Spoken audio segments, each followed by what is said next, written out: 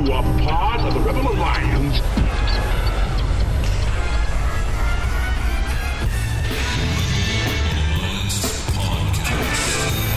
The idea of this podcast is simple: discipleship. We want to bring the gospel message about how to interact with your coworkers, your culture, your friends, everyone around you in a biblical way, which is, in essence, discipleship. What did Jesus do when he came to this earth? He took the devil's stuff. The Bible actually teaches that the world is becoming increasingly covered with the knowledge of the glory of God. That should change everything in the mind of a Christian. Instead of thinking about all the ways society is failing, we should think about all the ways society must be, as Psalm 110:1 tells us, put underneath the feet of Jesus in victory. The Rebel Alliance Podcast. We would be honored if you would join us.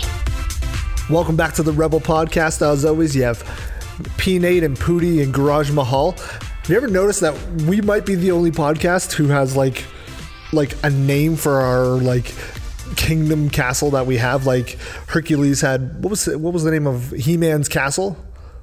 Castle Grayskull? Was it Castle Grayskull? Isn't that where Grayskull is? Is that the villain? I can't He's remember. the villain. He's the villain. But we have Superman has the the Fortress of Solitude. Batman has the Batcave. Yeah. No. The X-Men have Xavier's mansion.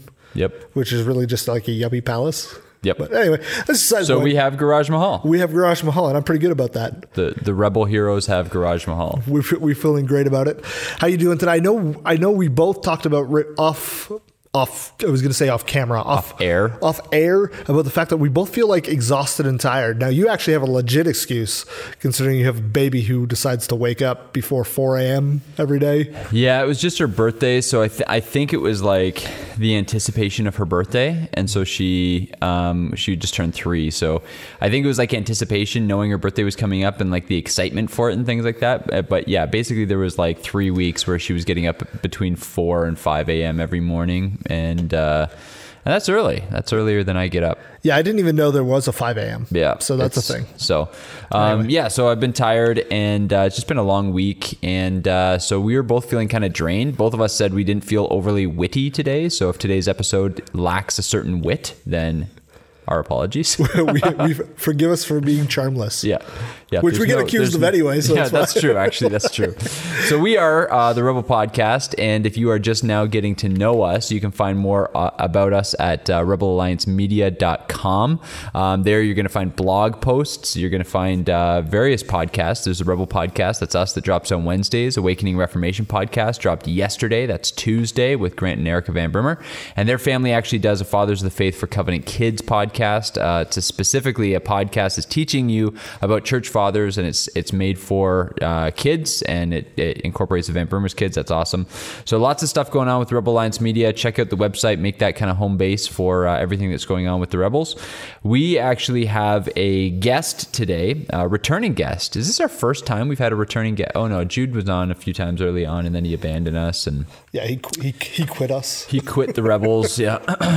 But we have Jacob Rayome coming back on, who's a pastor just up the road, and we had him on to talk about Bruxy Cavey, and today we have him back on. So we're excited about that, but there's a couple of Rebel news items that we really wanted to get to. Number one, for those of you who are in Southwest Ontario, you know that there was Pride Week not that long ago, just a couple of weeks ago, and there was a billboard that was put up basically about an hour from Rebel home base here in Southwest Ontario in the Chatham-Kent region. And this billboard that got put up basically it's a private billboard. Guy owns it. He puts up artwork. And it was a big sign that says, "God says no to homosexuality and abortion." And that's all the sign said. And it was interesting. It was up for less than a week before he was ordered to take it down. And there's a couple things that were just interesting from this whole article. So first of all, obviously the regional gay pride president. She got in on this, and it was just so. I just want to read a little bit of this article. So first of all, Chatham Kent, like the actual regional office, this is like a county office. They sent out a tweet that says, "We have received numerous concerns from citizens regarding the language on a billboard located in our community. We acknowledge the sign may cast a negative light on the community. We're looking into this matter further. We wish to reiterate that we are an open and welcoming community to everyone." And then what's interesting is that so the sign itself is owned by a guy named Ralph Baker. He's an 80-year-old self-described evangelist who lives near Petrolia, and so he bought the billboard space. He put up what he wanted to put up, and then of course it got taken down by the authorities, and I think there's actually some sanctions put on him not having to approve anything that he puts up there now. But what was interesting is that he actually puts his own cell phone number on the sign as well, and he said he was getting between 50 and 60 calls a day. And some people, he said, were in support, and the vast majority were not in support. And he said they used some colorful language. But this is the part of the article that I thought was really interesting. So listen to this. This is basically from a representative in the community. There are a lot of angry people wondering why this is showing up in the middle of nowhere. Dresden is the kind of community where everybody accepts everybody. That's how it's always been. Nowadays, everybody just needs to be accepted. They go on to say that Baker's views do not reflect that of the community. And then he quote, this is the quote from this LGBT activist. I think the Bible is very clear that God loves all people and that every single one of us are made in his image, and that includes the LGBT population. And this is, so interestingly, the person who's associated with the gay pride chapter in that area attends the United Church, and that's who's quoted at the end there. So this is interesting for a bunch of reasons, because once again, this kind of goes into the whole idea, umbrella of free speech, right? And it always interests me when blanket statements like this. Nowadays, everybody just needs to be accepted. Everybody must accept everybody. But I mean, we live in a culture where that's not true. Our own prime minister just the other day, when he was asked a very fair question about immigration, called the person asking the question about immigration a racist, right? And I mean, don't get me wrong. We believe that racism is a sin, but should racists not be tolerated? Right? Should bigots not be tolerated? Should sexists not be tolerated? It's just an interesting thing when the only people who aren't tolerated are the people who are saying that there is a limit to tolerance. And so I just thought this was interesting. This is happening just in our backyard, so I thought I'd throw it out there and see what your thoughts were. Yeah, I think it's very interesting. It's funny. It's easy to say everybody needs to be accepted until somebody says something that you can't accept. So what are the guidelines of what we're allowed to accept and what we're not allowed? And this is where this whole tolerance movement, I guess, breaks down. And we're not saying that white supremacists or anybody like that shouldn't, what they're saying is right, but they have the right to say it. And if we say we have to be able to accept anybody, then we need to accept that people are going to say things we disagree with. And in this situation, we would agree with the billboard that was put up, but people who put up those signs have to have the right to be able to say that. You can't say tolerance, and you can't say we're accepting everybody, but not let anybody have a differing opinion. Because if somebody has a differing opinion and you disagree with it and you censor them, then you're not accepting them for, as I think you said it, no matter what, or however it was phrased. I just find it very interesting that there's like the dual nature, where it's like we can accept everybody as long as they're playing by the set guidelines of rules. Right. And I think we're starting to see now, the more often that these types of stories, we could basically pull up this kind of a story. Yeah, for sure. Every single week on Rebel News, there's just more and more people who are being censored for just disagreeing with basically the vocal minority. Right. And I don't mean that in a negative way to any of them, but I mean, there's a very vocal outcry about accepting one particular lifestyle. Whereas anybody who put up, like if we put up a billboard that just said marriage is men and women, would get censored down, even though we're not saying anything that's decrying anything else. We're just saying this is what we believe, right? And we're being censored for it. I find it's a very steep and slippery slope that this country is going down and being led down by our prime minister, where free speech is no longer free at all, right? And we've had multiple times where we can bring up examples. It's just another example of how, particularly, anybody who's standing against the LGBTQ movement is being censored and being shut down. And I don't know this guy's history. I don't know anything, but I would agree with what he put up on the billboard. I don't know if a billboard's really the right avenue to do what he's doing, but he did it. And I think we have to accept that people can say, if we can advertise one thing, he should be allowed to advertise his own thing. Does that make sense? Yeah, it's interesting. The CBC News article for that story is actually called "No to Homosexuality Billboard Attacks the Very Soul of Chatham Kent," which I think is pretty hyperbolic and hilarious. But the very soul of Chatham Kent. The other thing I just kind of wanted to mention, and it kind of goes along the same lines, is that there was this... basically a crisis pregnancy center at Acadia University, which is in Nova Scotia here in Canada. And it's this school of about 3,500 students in Wolfville, Nova Scotia. And last year, there was a first-year student who was worried that she was pregnant. She went into this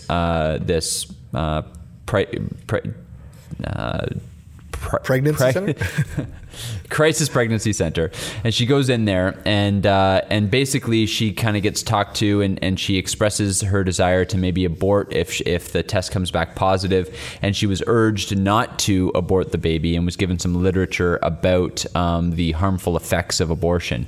And so what's interesting is that so we were kind of following this story. It didn't kind of make it into Rebel News, and then Dave, our faithful sound guy, actually found an article talking about how this anti-abortion group, which kind of runs this little clinic, actually got kicked off of the university. And the articles that you read about it basically said like they should have advertised that they were a pro-life pregnancy center because this girl went in thinking that she would get kind of coached or allowed to have an abortion. And so all of the articles, again, this was on CBC and a few other places picked it up where they're talking about that. And it's easy for us as Christians to be like, okay, yeah, maybe pro-life, movements or institutions should be more upfront about where they stand on these things. But like, in all honesty, there's no such thing as neutrality. So it's like, and we talk about this all the time. So it's not like any pregnancy center is going to be neutral on this.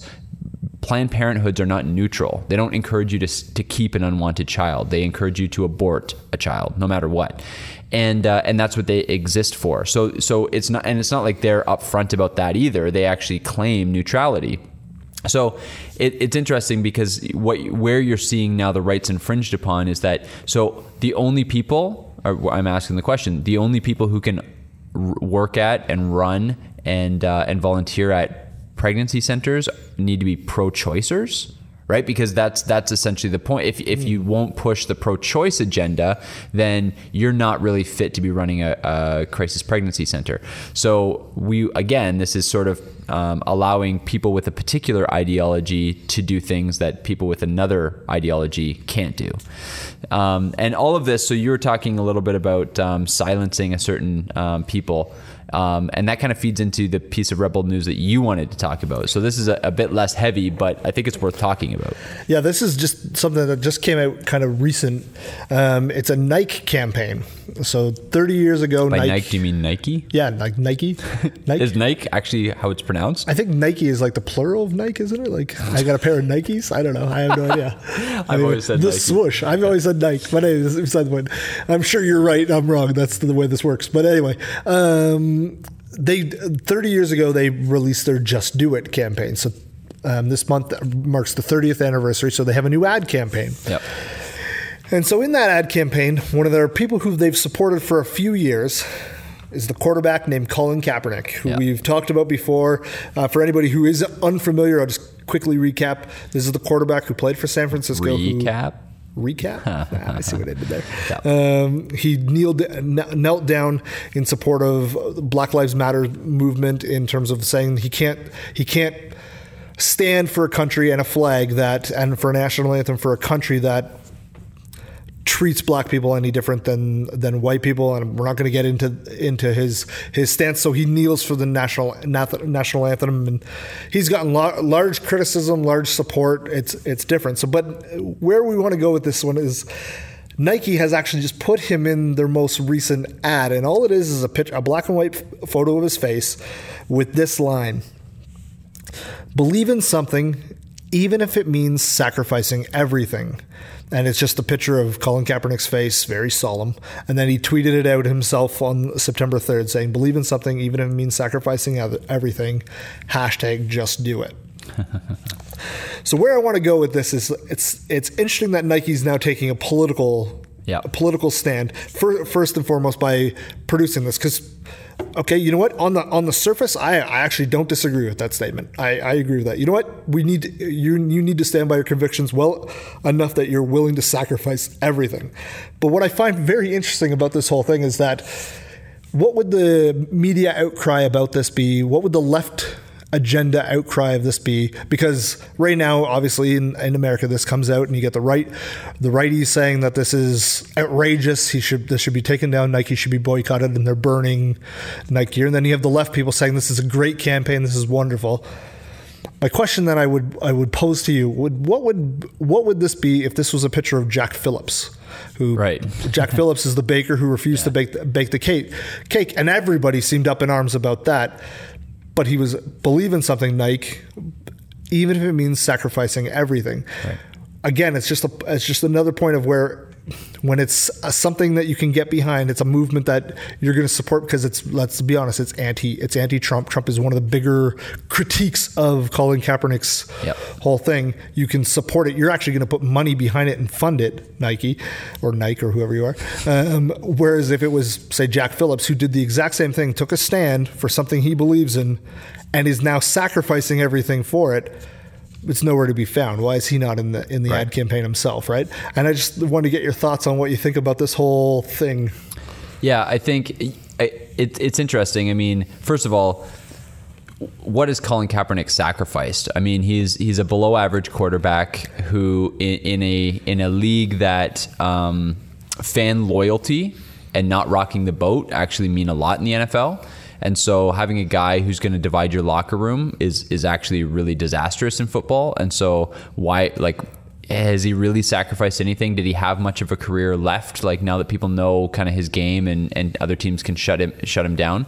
And has he really sacrificed anything when he's getting millions and millions of dollars from Nike, right? Like you were telling me that it appears Morgan was saying like, we might believe your message if you weren't whoring yourself out. And I think to paraphrase. Yeah, to paraphrase. But so like, it's just funny because that's not sacrifice, right? Getting paid millions and millions of dollars and being in the limelight is not sacrifice. So let me just be clear, because we've actually had like friends of our podcast, the Layman's Cup. They've talked about Kaepernick, ad nauseum, and they've talked about this from every angle. And I'd encourage you, if you want to engage this conversation further, go and talk to them about it, or go and listen to some of their posts about it. But I would just say I'm totally okay with you kneeling during the flag.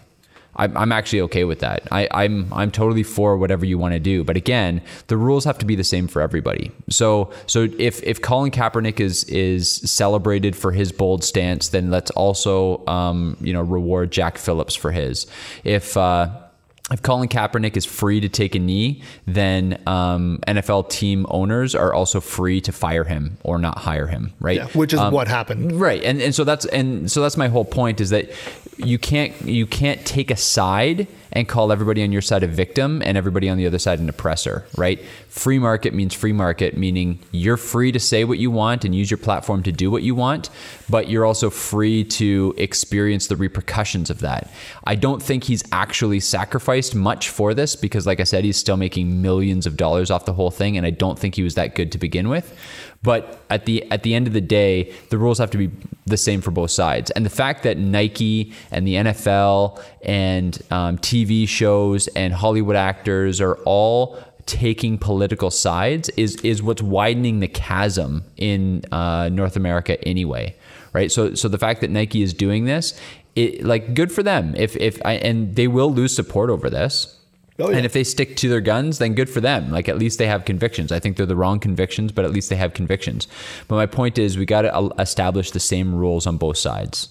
Yeah, I think that's that kind of even ties in with what we were saying about the last piece of Rebel News, is that if you're going to allow free speech, then you have to also allow everybody to have an equal platform. But it means you also have to allow for the consequences of those speeches. So Colin Kaepernick's upset, and Nike clearly seems upset about the fact that Colin Kaepernick, in his words, has been blackballed from the league because of his stance. Okay, but that's the owners of the NFL's right to do that. Yeah. You took a stance, and they can't actually punish you. Like, they can't sue you, they can't put you in jail for what you're doing because you have free speech. What they can do, they've chose to do, and that's not put somebody who they would deem as a cancer to their franchise in the locker room. Right. And you know what? That's their choice. You can't criticize, you can't on one hand be arguing and suing, like he is, the NFL for blackballing him out of the league, and still refusing to play by the rules of the league, which at that point, be willing to if you're really willing to sacrifice, drop the lawsuit. Right. And say, you know what? Yeah, I gave up my right. my NFL career to fight this cause, and it was worth giving up my NFL career to fight this cause. Whereas, you can't be suing the NFL to let you back in and then still campaigning on the other hand, because holding both of those things don't work well together. It doesn't. Yeah. It's funny too how legislative power and just the courts in general are being used as a blunt instrument to attack the other side by both sides in the U.S. right now. And it's interesting. So if I could give an analogy for Colin Kaepernick suing the NFL to let him back in, that's like the kid who doesn't get picked to play road hockey, and he goes home and comes back with his mom, and his mom tells you to let him play, right? Like that, and then, I mean, what's that game going to look like with him back in it after his mom scolded you for not letting him play, right? Like, it's just an interesting thing. And I mean, you know what? Nike is good at marketing. Like, that's a good campaign, right?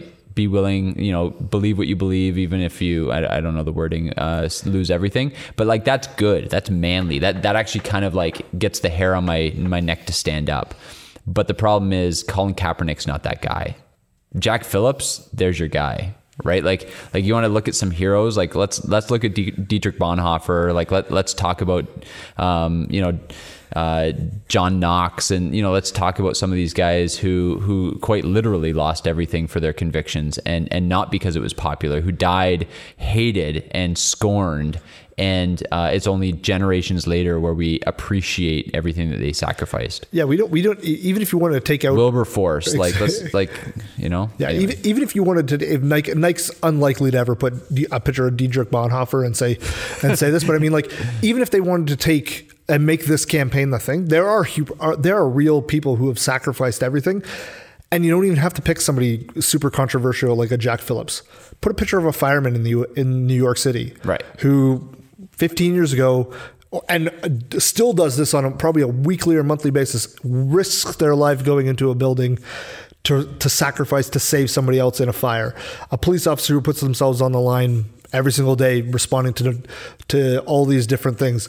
Colin Kaepernick, who's worth $61 million, who refuses to stand for his flag and his national anthem, isn't the guy you should be marketing your campaign events. Because what has he actually sacrificed? The chance to play a children's game professionally. That's going to get so much pushback from our American listeners, but I'm a sports fan, and I still recognize this is ridiculous that we even pay these guys what they get paid, totally, and all that stuff. We can go into all that another time, but I mean, that's not sacrifice. Yeah. The guys you named, that's sacrifice. Well, and I think that's the whole thing is this is why. In all honesty, it used to be, when you think of your attachment when you were a kid to Ken Griffey Jr. or Wayne Gretzky or, those kinds of guys, there was an emotional attachment. They were kind of your heroes that you looked up to and all this kind of stuff. But there was not the elitism that there is now You know what I mean? Like they always made a whole lot more money than us and all that kind of stuff. But like your attachment to these guys was for how good they were in the game. And now you have these like Hollywood actors and you have Oprah and you have these people who are using their platform to push a political agenda or whatever.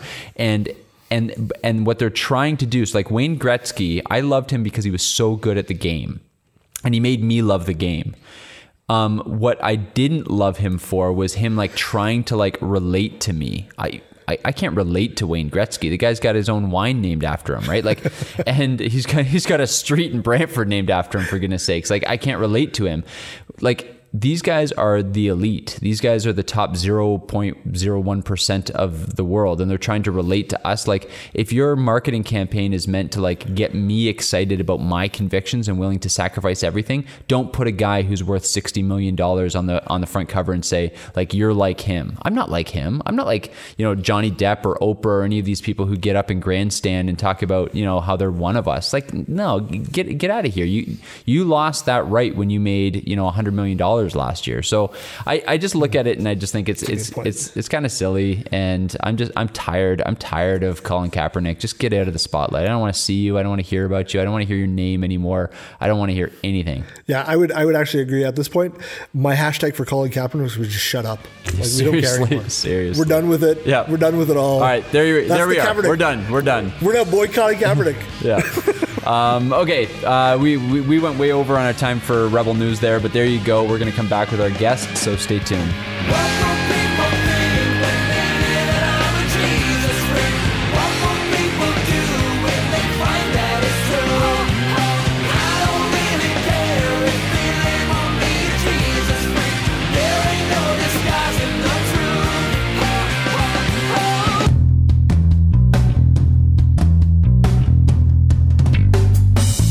Hey, it's Dave, the Rebel Alliance Media Tech guy here to tell you more about the new, improved, expanded Rebel Alliance Media. It's new, it's improved, and yes, it's expanded. Check it out at rebelalliancemedia.com.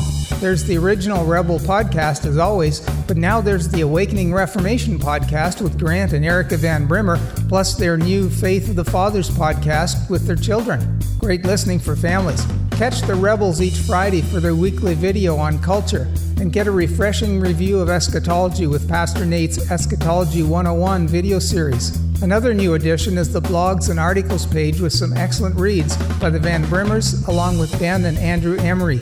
You can now help Rebel Alliance Media financially through the donate button at the top of the homepage. It's a brand new website, so make it your home base for interacting with the Rebels. Don't forget to share it with your friends. That's rebelalliancemedia.com.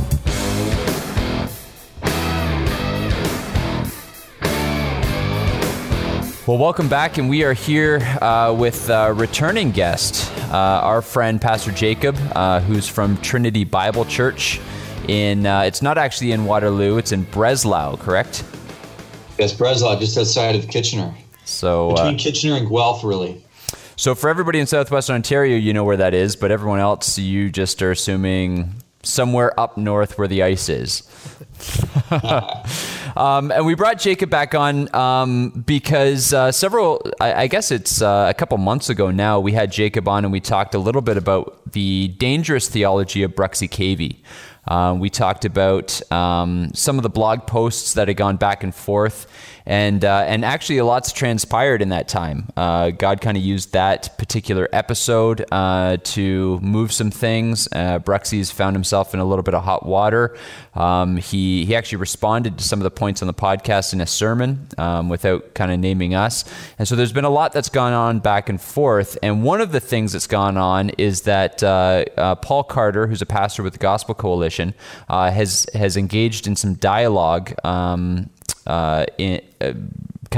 it's called Seeking Clarity with Bruxy Cavey, where they're kind of asking some questions and getting some answers and kind of going back and forth. So Bruxy Cavey suddenly seems to be kind of on the tip of everybody's tongue right now. Jacob, what has the response been on your end to the last time we had you on? Well, there's been a lot that's transpired. I mean, I was surprised at how much traction that we got with the last podcast, and then to watch all these other people start chirping in on this, I think has been a very positive thing. I think the more this entire situation is analyzed, the more truth is going to come out of it. And we're all about finding the truth in this. Yeah. Yeah. It seems like to me that a lot of people were kind of thinking this, but didn't know how to say it, when to say it, what the platform for saying this stuff about the uncomfortableness that people have with Bruxy Cavey. And the podcast, your guys' blogs, your blogs and Eric's blogs really just have helped highlight this for a lot of people and given almost a voice for what people were thinking and feeling, really. Would that be fair to say, Jacob? I think you're absolutely right. I think it's been probably about 10, 15 years of pent up questions and at some points frustration over things that he has said. And then all of a sudden now there is a voice and people are like, yes, that's exactly it. And I've certainly heard from a lot of people who felt that. Yeah. So just to catch up some of our listeners who may have missed the last episode, we're not just directing our entire time of this podcast kind of speaking against Bruxy Cavey for no reason. Bruxy Cavey is by far the most influential pastor in Southwestern Ontario. His church is massive, and his reach and online teaching is really deep and wide here in Ontario and really, I mean, nationally and internationally. But the reason kind of Bruxy Cavey kind of got into our crosshairs is because we started seeing some clips and we started hearing him on his podcast and his sermons begin to doubt penal substitutionary atonement and begin to doubt and actually teach against the authority and the inerrancy of Scripture. In his church, he's developed what he calls a third way, which is a way to include gay Christians into church fellowship without holding them accountable for their sin. And so there are a few things for a guy with his reach and his influence. There started to be a couple of red flags that kind of started going up. And so we kind of talked a little bit about that and wanted to engage with some of our listeners and kind of raise some red flags for them as well, so they would start listening with a little bit of discernment. And then from there, interestingly, we did reach out to Bruxy, or rather he to us. We talked about having him on the podcast, and he declined that option. So we're not kind of taking a second shot at Bruxy without having offered to have him come on and defend his own views. But he has seemed to be willing to engage with the Gospel Coalition, and that's one of the things that we kind of want to talk about. Before we kind of get into some of the specifics, I just kind of want to make a big picture here, or kind of make a big idea, and that is to kind of piggyback on a blog post that you made a little while ago, Jacob, called The Heretic Sensitive Movement. I thought it was a fantastic blog post. You kind of you talk a little bit about the seeker-sensitive movement that the 90s kind of brought in, and there was that whole Willow Creek Church model that kind of swept through North American evangelicalism. But you kind of took that seeker-sensitive movement label and you coined this phrase, the heretic-sensitive movement. Do you want to just kind of sum up that blog post a little bit for our readers? Right. So my whole premise is that the seeker-sensitive movement was that you would win people to Christ by somehow softening the message. And so it was a very pragmatic approach. And I think I said something to the effect of you sacrifice the sufficiency of Scripture on the altar of pragmatism is in an attempt to evangelize the lost. And so that's essentially the seeker-sensitive movement. The sufficiency of Scripture is given lip service to, but when we're attempting to evangelize the lost, we do not unleash the Word of God one verse at a time or in an undefiled way. We're very careful and we're very guarded, and always there's a certain, I guess, happy, lighthearted tone to our engagement with lost people. Not that we shouldn't be happy, but I think what I'm saying is it's almost a sugaring of it. Right. Now, I mean, so here's the thing, and we get accused all the time over here at the Rebel Alliance, and I'm sure this isn't going to come across as foreign to you either, Jacob, of kind of being maybe mean-spirited, maybe being a little bit brash or curt or unloving in the way that we engage with people. And all of this is kind of wrapped into this idea of the heretic sensitivity movement. We seem to have shied away from the ability to call a wolf, a heretic, a false teacher. And yet, and you say this in this blog post, so I'd just like to kind of give you the floor to talk about it a little bit. Both the New and the Old Testament are just completely filled with passages that command shepherds to guard against wolves, for the church to not entertain, not to become friendly with false prophets, right. but to actually deal with them really harshly. So I think, talk about that a bit. No, I think you're absolutely right. So again, the point of the thing is we've taken the philosophy of the seeker-sensitive movement and we've applied it to dealing with the false prophet or the heretic, the wolf, whatever, the snake, whatever you want to call them. And we've said, okay, look, we're going to try and win the wolf, or maybe win his following by, again, I guess, putting some honey in it. Okay? Right. And the thing is you look at Scripture, that's not what goes on in the Bible. We see again and again and again, first of all, there will be wolves. So let's just acknowledge the fact that there will be wolves. We are operating on the presupposition from the Word of God that there will actually be wolves among us, and we are to be alert with them. And I think that is a massive deficiency right now within the church. It might be a reaction to maybe some overreaches of an emphasis on wolves in previous generations. I'm not sure, but it is definitely a deficiency that we're seeing here in southwestern Ontario.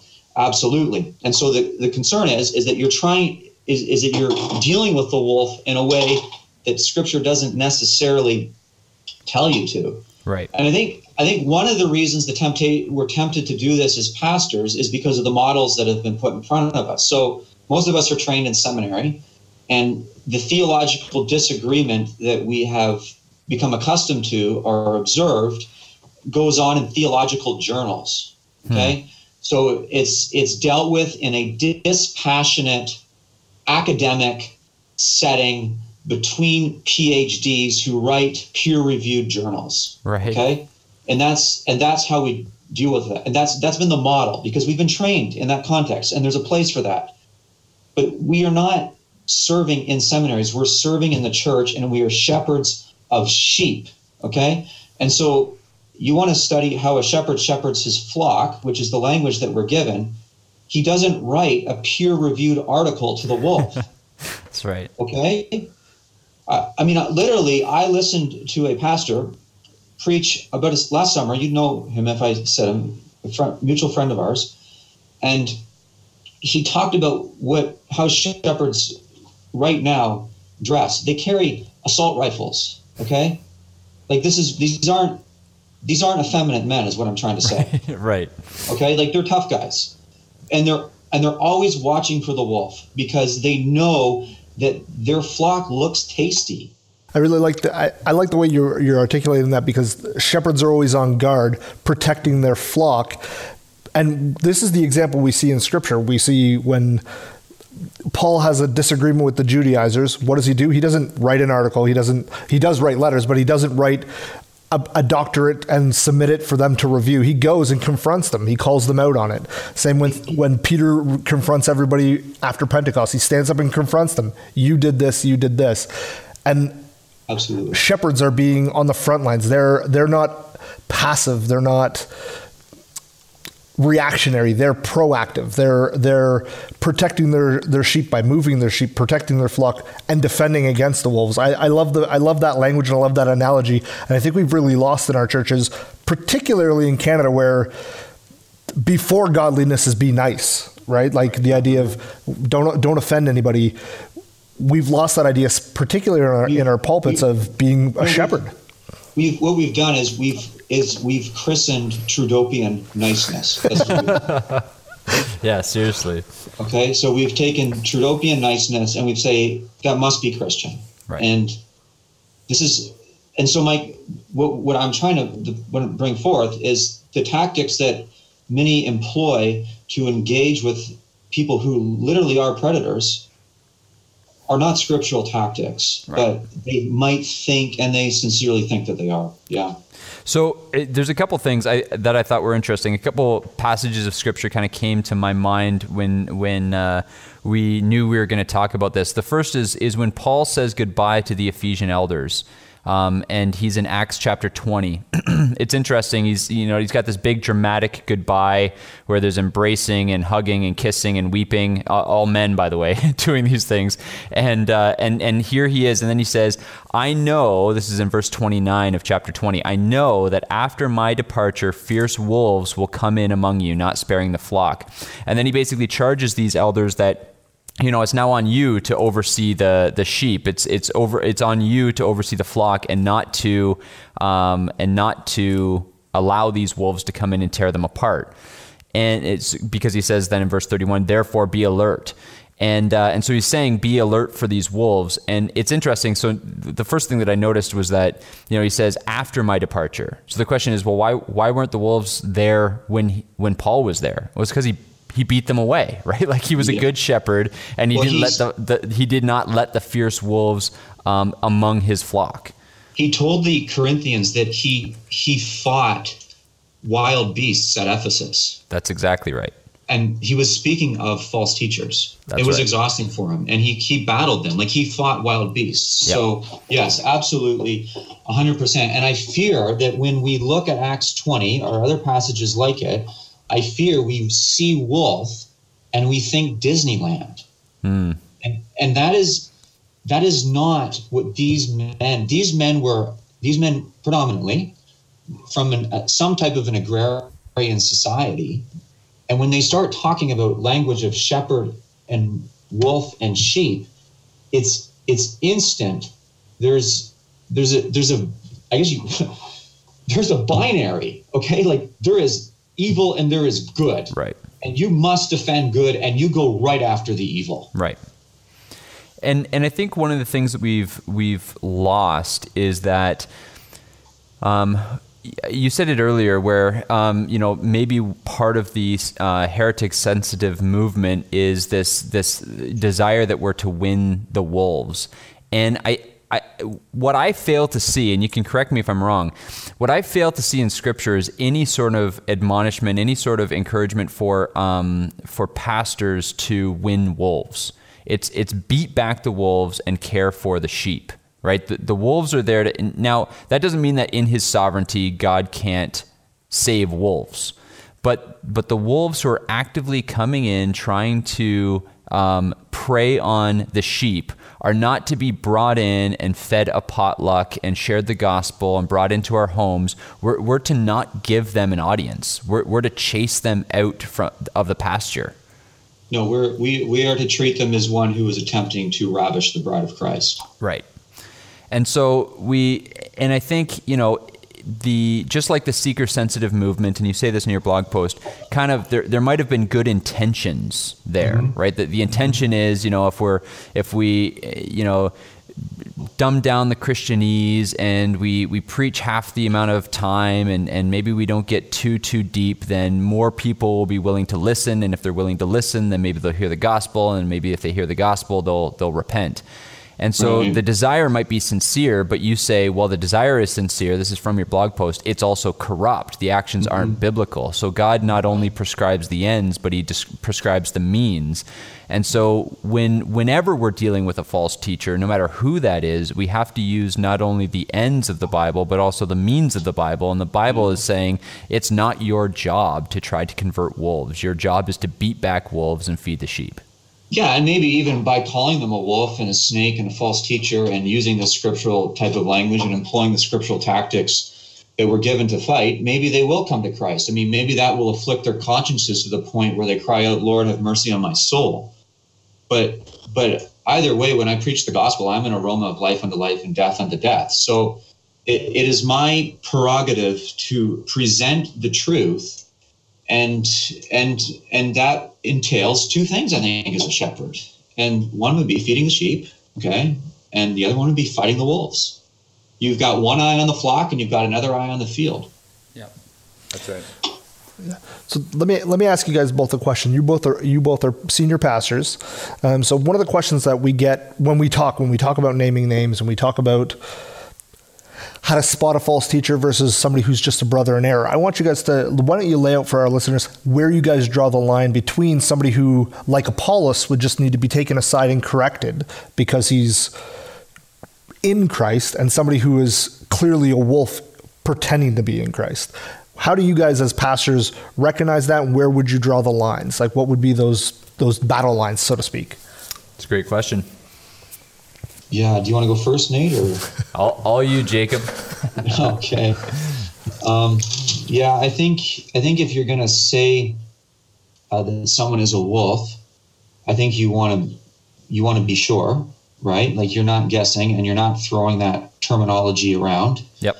But just because someone's not a wolf doesn't mean you don't confront them boldly either, right? Right. And sometimes that is absolutely necessary. So Paul confronted Peter for fraternizing with the Judaizers at the expense of the Gentiles in Galatians, right? So there was false teachers. It appears that Peter was somehow being cold perhaps to the Gentiles and then warm to the Judaizers, okay? And Paul was very bold in his confrontation. And it seems Peter turned things around. But I think if somebody is striking at the heart of the gospel and they are undermining the gospel message, then you need to treat them as a wolf, or if they're leading people into sin. And so one of the passages that you always go to is, okay, so what's at the heart of the gospel message, right? Well, 1 Corinthians 15, for I delivered to you as of first importance what I also received, that Christ died for our sins in accordance with the scriptures, that he was buried and he was raised on the third day in accordance with the scriptures, okay? And so, I mean, if you want to take that and apply it to our present situation with Bruxy Cavey, I think you can see that he is denying penal substitutionary atonement, which clearly is what Paul means when he says for our sins. Now, people will say, well, for our sins, maybe he doesn't mean that. Well, what does it mean? I mean, Christ died for our sins. If there is no propitiation, we don't have a just God and we don't have a gospel. And then further, I mean, Cavey in multiple times has undermined people's confidence in the actual scriptures, accordance to the scriptures, right? So right. They say enough. Here's the thing with wolves, is they say enough to be appealing, right? Right.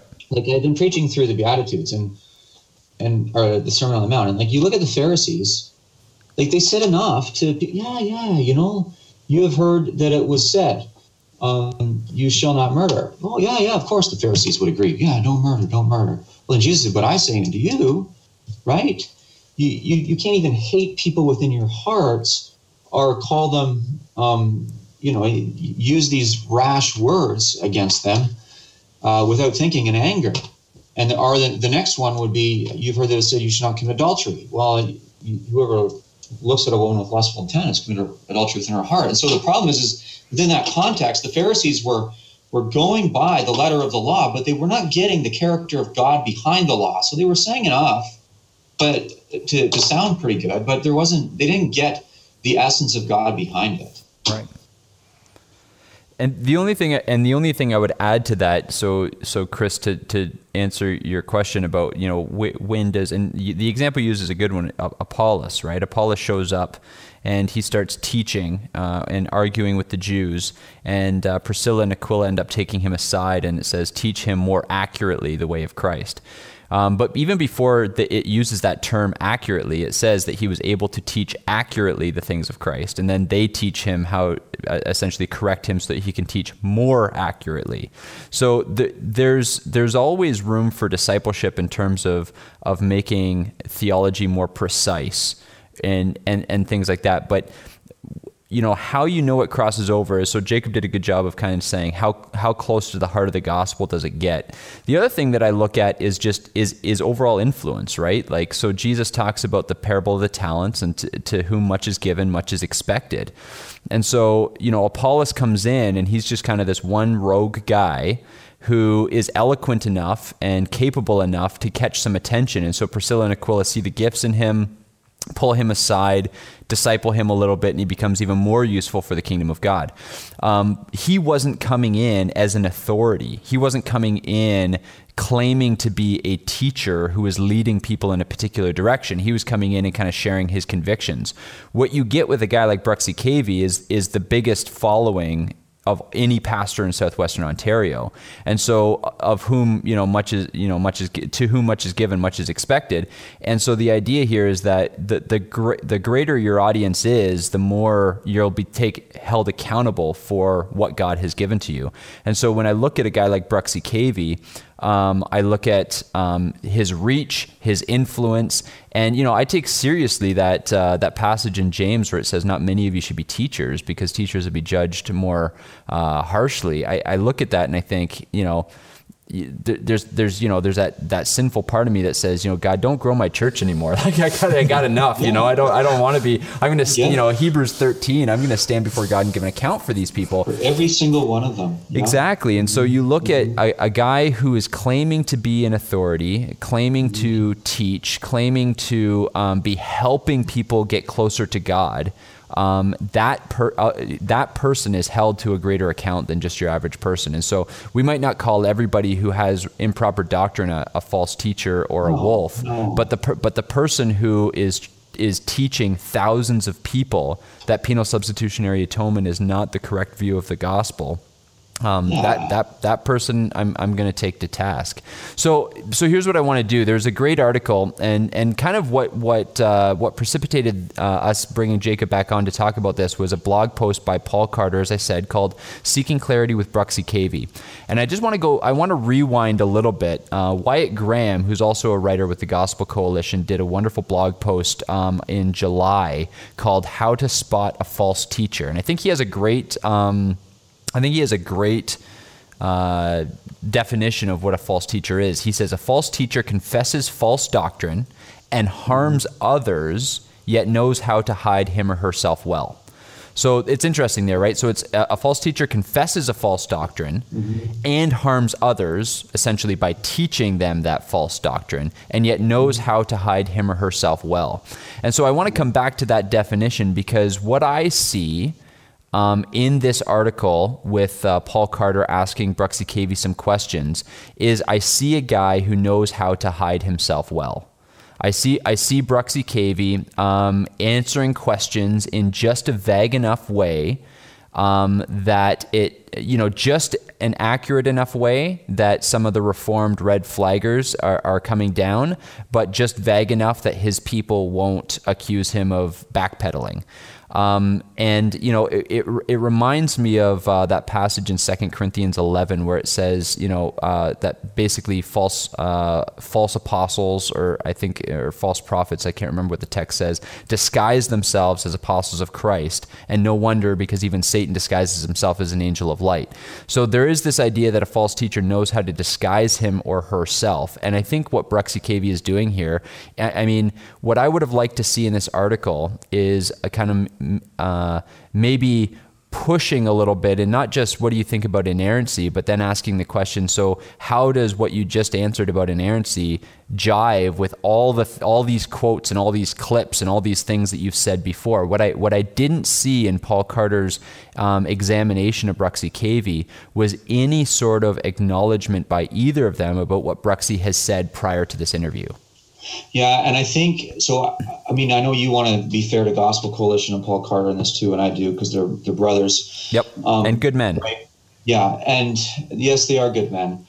And I think, and they're going to ask us, and they have asked us on their blog to wait, because this is going to come out in a series, right? So to see where this goes. Yep. And so we want to do that and hope for the best in love. At the same time, they are releasing these one by one. Right. And so people are reading them one by one. Yeah. And so, maybe they're going to come out later. But I think right now this is, I think as highly as I think of these brothers, I think this is confusing things. Yeah. Because you have to read what Bruxy Cavey says on that blog in light of everything else he said. Okay. And I haven't listened to everything else he said, but I have in front of me 8 pages, single spaced, of terrible things he said just about scripture. And then on top of that, probably about 6 or 7 pages, single space, of terrible things he said about penal substitutionary atonement. On top of that, fudging on Nicene orthodoxy and the immutability of God, at least in his language, okay? And so you have to read what Paul Carter has said there in light of all this other stuff. And I think that's the problem. That is a massive problem. And one of the things that I've noticed, Eric would tell you the same, and Eric's listened to way more of KV's stuff than I have, but we've both picked up on this, is that he says one thing and then he says the other thing, and they look like they contradict. And it's a completely irresponsible use of words, right?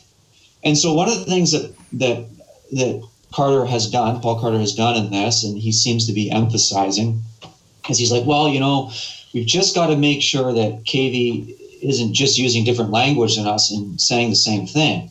Okay, so Paul Carter says something to that effect within the article, and that's definitely his heart behind it, right? You don't want KV to be speaking in a different language, but really mean the same thing. There's 2 problems with that, okay? The one problem is that Bruxy KV, by his own admission, in a blog that he published within the last couple of months, says that he was of a Reformed persuasion, and then in a podcast he did, he was a Fellowship Baptist pastor here in Canada, which is a conservative Bible-believing group of Baptists, okay? Right.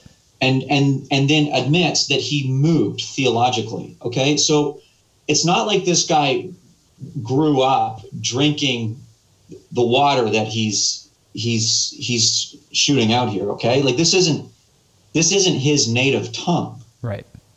Okay? So he's moved from clarity to lack of clarity, absolutely, but I'd say he's moved from perhaps orthodoxy, definitely being with Orthodox company, to spewing complete unorthodoxy. So that's one thing that you need to keep in mind as you deal with this entire thing. And I find that very difficult. And the other thing is, I said there'd be 2. The other thing is look, he's a smart guy, okay? He's read a lot of books, and he knows what he's saying, and he speaks English, okay?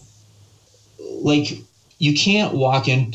Let's just take this logic to the extreme, okay? So you take the logic of this situation and you take it and put it in another situation. Let's say I walk into a crowded theater and yell fire, and everyone runs out, and the policeman, I get charged and I go before the judge, and the judge says, you yelled fire, that's illegal in the crowded theater. There was no fire. I say, well, yeah, but I really meant water. You really should try and figure out what I'm trying to mean. Right? Yeah. You can't do that. And you can't do that in a crowded theater, but you can't do that when you're dealing with souls that are in the balance. Yeah. And that's the problem here. Like, this isn't a game. And I'm not saying Paul Carter thinks it's a game, okay? I do not believe he thinks that, but we have to be so careful in how this stuff is presented, because there's a whole host of people that are believing this garbage. Right. And I think that, the whole using different language argument, I mean, we could probably make a list right now off the top of our heads of a whole lot of people that most of our listeners would describe as false teachers who have used those similar arguments to kind of disguise heresy behind, well, we use different language. But the problem with that is not only, like you said, language has a meaning, but as teachers of the Word of God, we ought to hold language in a higher regard than anyone else, because God chose to reveal Himself through a written word, meaning that words are important and what they mean are important, and so we can't take words that have been a part of the Christian faith for thousands of years and either dismiss them because we don't like them or reinvent them to suit our fancy. Like we above all people should be the ones that are fighting for the clarity and the purity of language. Mm-hmm. Yeah, and so I mean, a lot of these terms like inerrancy and so on, they're just, all they're doing is they're saying what the Bible already says. And Jesus says, "Sanctify them by the truth. Your word is truth." John 17:17. Well, what is truth? Does truth have any error in it? No, it doesn't have any error in it.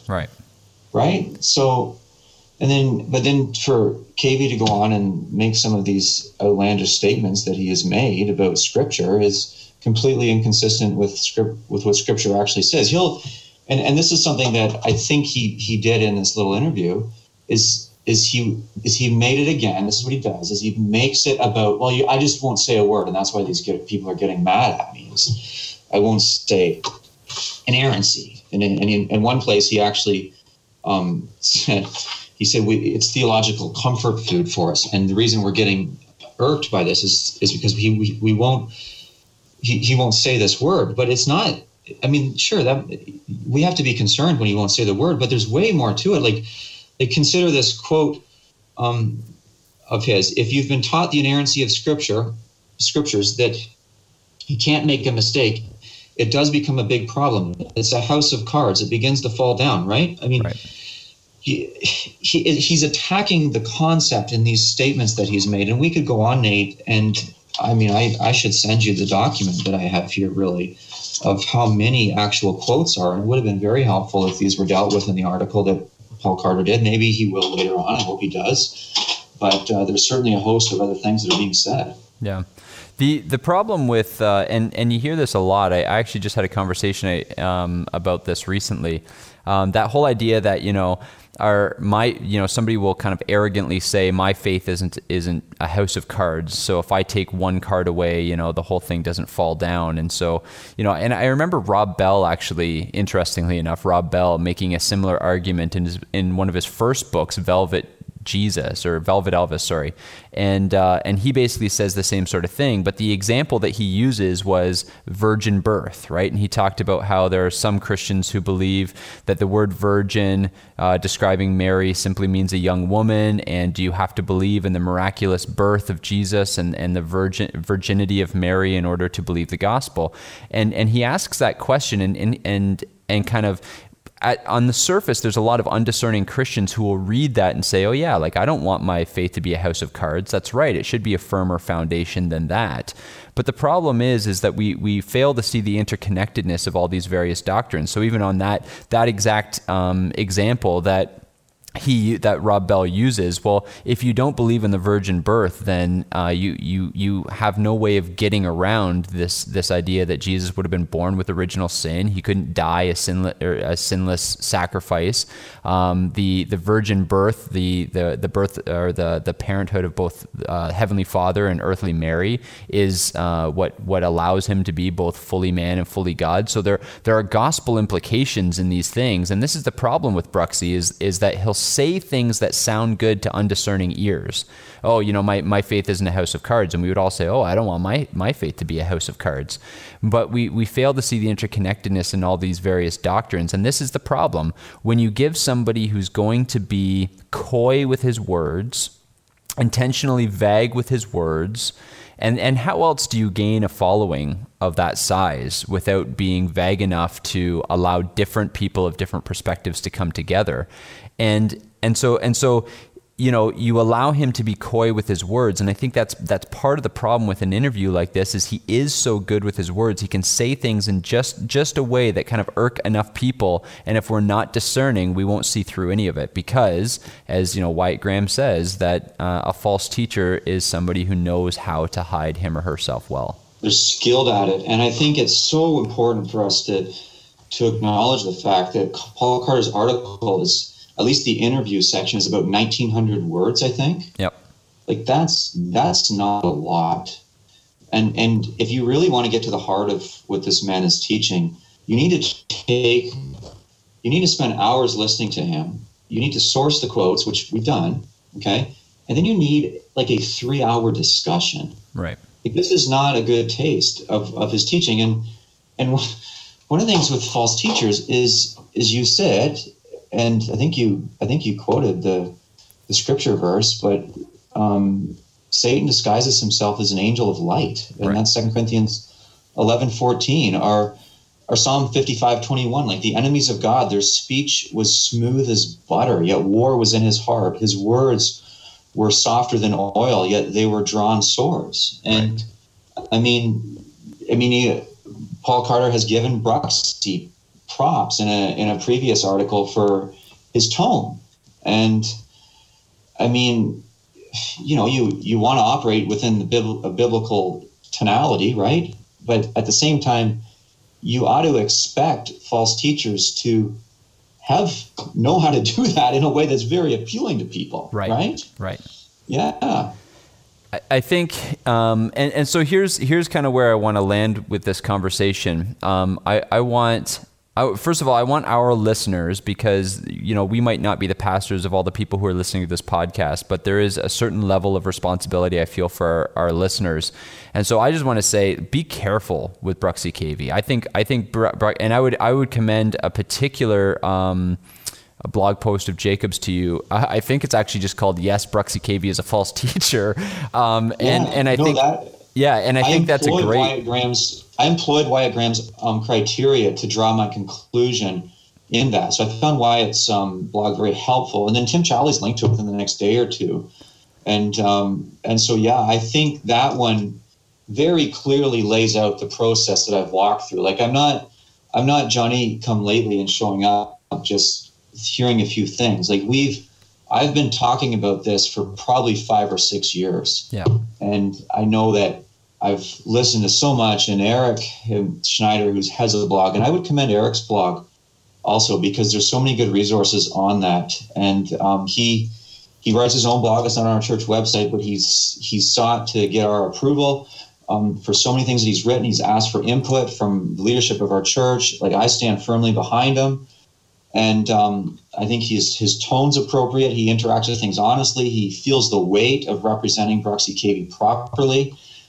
And so he really thinks this stuff through. And so I would commend both those. And in fact, my blog, Bruxy Cavey is a False Teacher, I believe I linked to Eric's blog in that if you're looking for it. Yeah. Yeah, you do. And we'll put all of these blogs that we're talking about in the show notes in case anybody is coming late to this conversation. We want them to have all the resources at their disposal.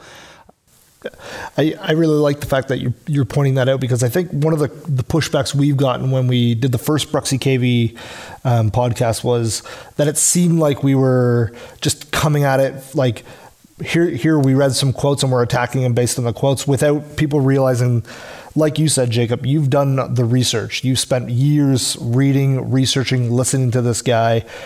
This is just the fruit of that, so to speak. This is just the conclusions that have been drawn after all of the footwork and legwork is gone into it. So I really like that. So for our listeners and people, No, I was going to say, Pooty, and I appreciate you saying that. Like, people used to come to me and say Bruxy Cavey's a heretic, and I would say, no, like, you can't say that stuff. You can't say that stuff unless you know for sure. Like say he's confused, say he's a little off, but don't say he's a heretic.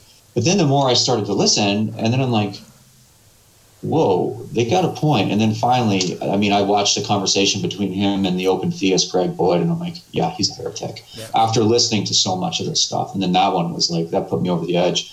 And as far as my conclusions go, and that one, I record that in Yes, Bruxy Cavey is a False Teacher. Yeah, and I love that, because I love the legwork, and I want our listeners and everybody who reads your blog or hears our podcasts to be doing that kind of work themselves. Don't jump to the conclusion right away. Go back and know the Word of God first and foremost. Understand what is sound doctrine and what isn't sound doctrine, and then judge what people are saying based on sound doctrine before we jump to the conclusion. And then once you get to that conclusion, feel free to call it out. You know what I mean? And I think we made the comment off air that we live in a headline society, but as Christians, I don't think we should be headline people. We should be reading the substance and then coming to a conclusion. Be slow to speak, quick to learn, right? Quick to understand the situation before we come out and speak. And I think part of this discussion about Bruxy Cavey, it feels like we're just naming a name willy-nilly, when we've researched this. This is something that we're coming to with reasons behind, right? And we can say this about other people, which we don't have to name them here, but there's other people like this as well. Yeah, and before I started to really come out as strong as I did and employ this language, like I ran my notes by seminary professors and other pastors and said, and they're, you know what I mean? Like, this isn't one guy. I mean, we've thought through this, we've talked about it, we've hashed it out, and you start to analyze the data. You have to draw this conclusion. Yep. And so what we want is we want our people to start. And we know even in our church, we have church members who have family members who attend Bruxy KV's church and all that kind of stuff. So we want our listeners to be aware of how dangerous we think this particular false teacher is. And ultimately, and here's the thing, I imagine that at some point Bruxy will listen to this because he listened to the last one and reached out to us. And I get that it's hard to come on and talk about something when you've already been labeled a false teacher. But here's my speaking directly to Bruxy now and to our people who might be listening to this. Ultimately what we want is I don't want more rhetoric. I don't want to talk through and talk about the differences in language. I think that there have been enough harmful things said and enough brought out that what really needs to happen here is repentance. And this is my biggest problem with what I'm seeing in the blog that Paul Carter is doing, where he's seeking to dialogue with Bruxy KV, is everything that Bruxy is saying is, well, that comes down to a language disagreement, and this comes down to that, and that comes down to that. I see absolutely no shred of humility, no shred of repentance, no shred of remorse for anything. And you know what? Even if he sticks by his doctrines and sticks by his denial of penal substitutionary atonement, even just an acknowledgement of, maybe perhaps I've been sloppy with some of my language. Perhaps when I said that, I should have thought that through, or that thing that I said 5 years ago, I actually don't hold to that anymore, and I'm sorry that I said it, and it's that's something that I need to repent of. But there's just none of that, and so and it might seem weird for a guy who's calling out a false teacher to say that there's no humility there. I want our listeners to understand that it is with a heavy burden that we say these things, because we understand the gravity of what we're talking about. We're talking about souls. We're talking about, like Hebrews 13, we who are pastors are going to stand before God and give an account for the souls of those people that we shepherded, rightly or wrongly. And so at the end of the day, we believe strongly enough about this to say hard things, to get hate mail, to seem unloving, to be intolerant in a tolerant, virtuous society, simply because we think that Bruxy KV is damaging souls. Yes. And so Amen. that's why we're saying what we're saying. Amen. 100% amen, Nate. And I stand with you. If Bruxy KV is listening to this, I hope he does. You, Bruxy KV, need to repent. You need to get on your face before God. Judgment is nigh. The Lord is standing at the door. He will have mercy to you. He is pleading with you to come, but you have deceived people, and that is wicked in the sight of the Lord, and you need to repent, sir. Yeah. So, I want to kind of leave people with a little bit of hope at the end of this, and the reason I want to do that is because it's painful for me to think about about Bruxy KV being the most influential, most listened to pastor in Southwestern Ontario, and these are the sorts of things that he's teaching. And so we just want to say that the Word of God is powerful. It is potent. God has made promises about saving every single person who he has elected since the foundation of the world. And so no matter how slick or popular or influential a false teacher seems, God in his sovereignty, he's got it all under control. and so we need to be faithful, and we need to call a wolf, call a sheep, feed the sheep, fight the wolves, and let God's sovereignty sort out what his plans and purposes for this world are. Man, we're part of a big story, and this is part of the excitement of it, I think. Amen. Anything that you want to say just before we sign off here, Jacob, that maybe we didn't get to when we were outlining this conversation? I think one of the things that's gone on is people have made this a Calvinist issue, like we're Calvinist, and so. But this is not only a Calvinist issue. I mean, Dr. Rich Davis in the Tyndale Philosophy Department, he's not a Calvinist as far as I know. But he has written some excellent blogs as a philosopher refuting the errors of Bruxy Cavey.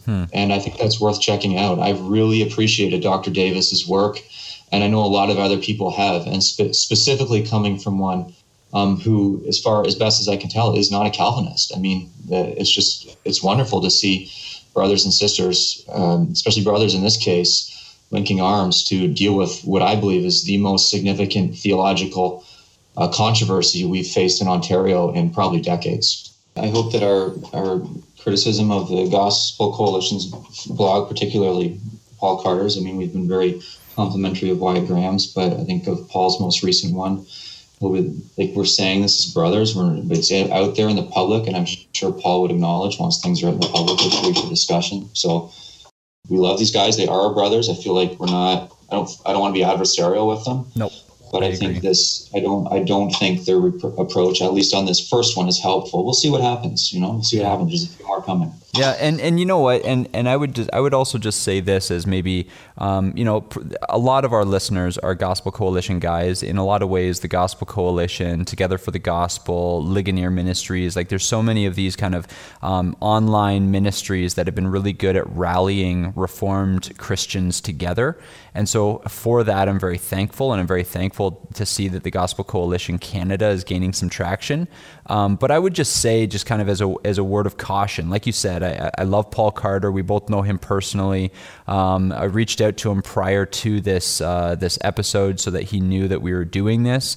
But I would just say, kind of as a kind of word of warning to the Gospel Coalition Canada and its supporters, that we want to make sure that this thing is done well. And so, we want to rally people to the gospel in the right way.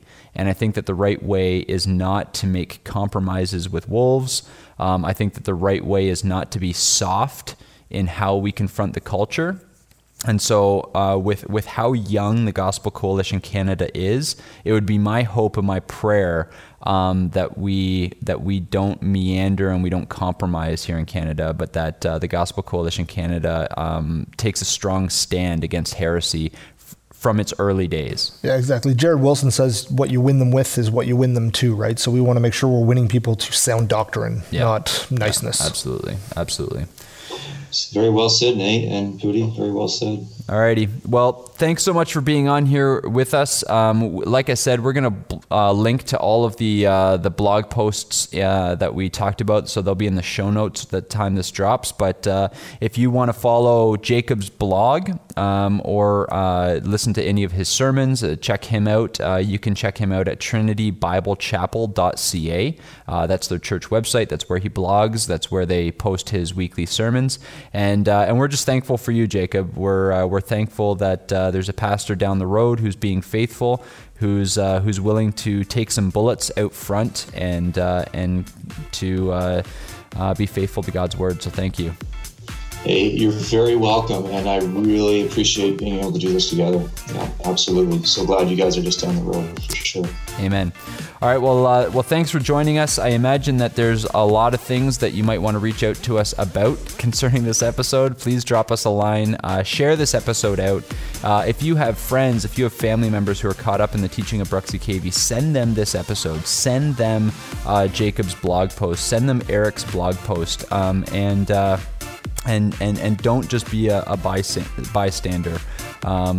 Get into this and be part of the solution here in Southwestern Ontario.